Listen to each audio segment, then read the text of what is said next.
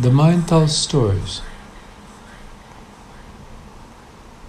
They're just stories. Where did these stories came from? I don't know. From you? No, I don't think so. From society? From past lifetimes? Yeah. Who really cares? Do you want to be free? Yeah. You just have to be. And not be with the stories.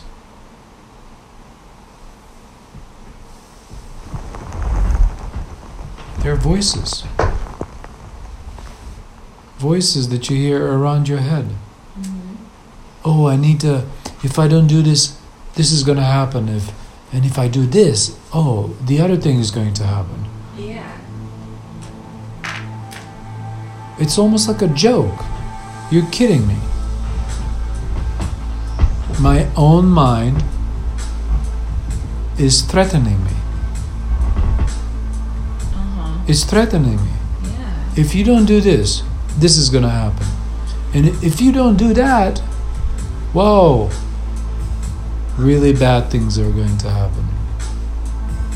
What if I decide not to listen to anybody? Mm-hmm. What if I decide just to be? Well, mind already has a solution for it. It sends its soldiers. And they're called fear number 1, fear number 2, in a form of emotion. You felt that emotion of fear when you're not listening to your mind, when you're not reacting to it. You're just being there, surrendering,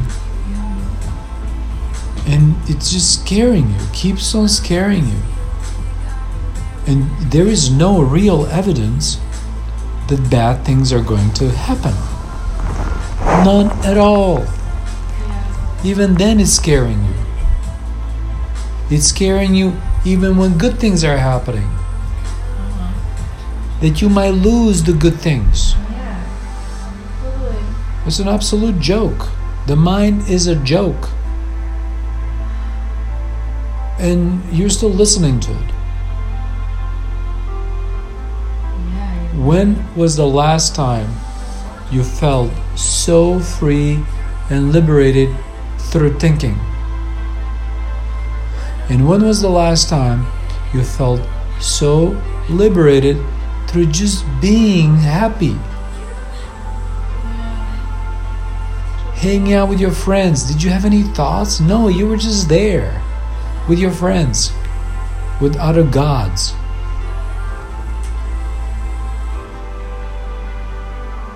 That's who you are, by the way. A god.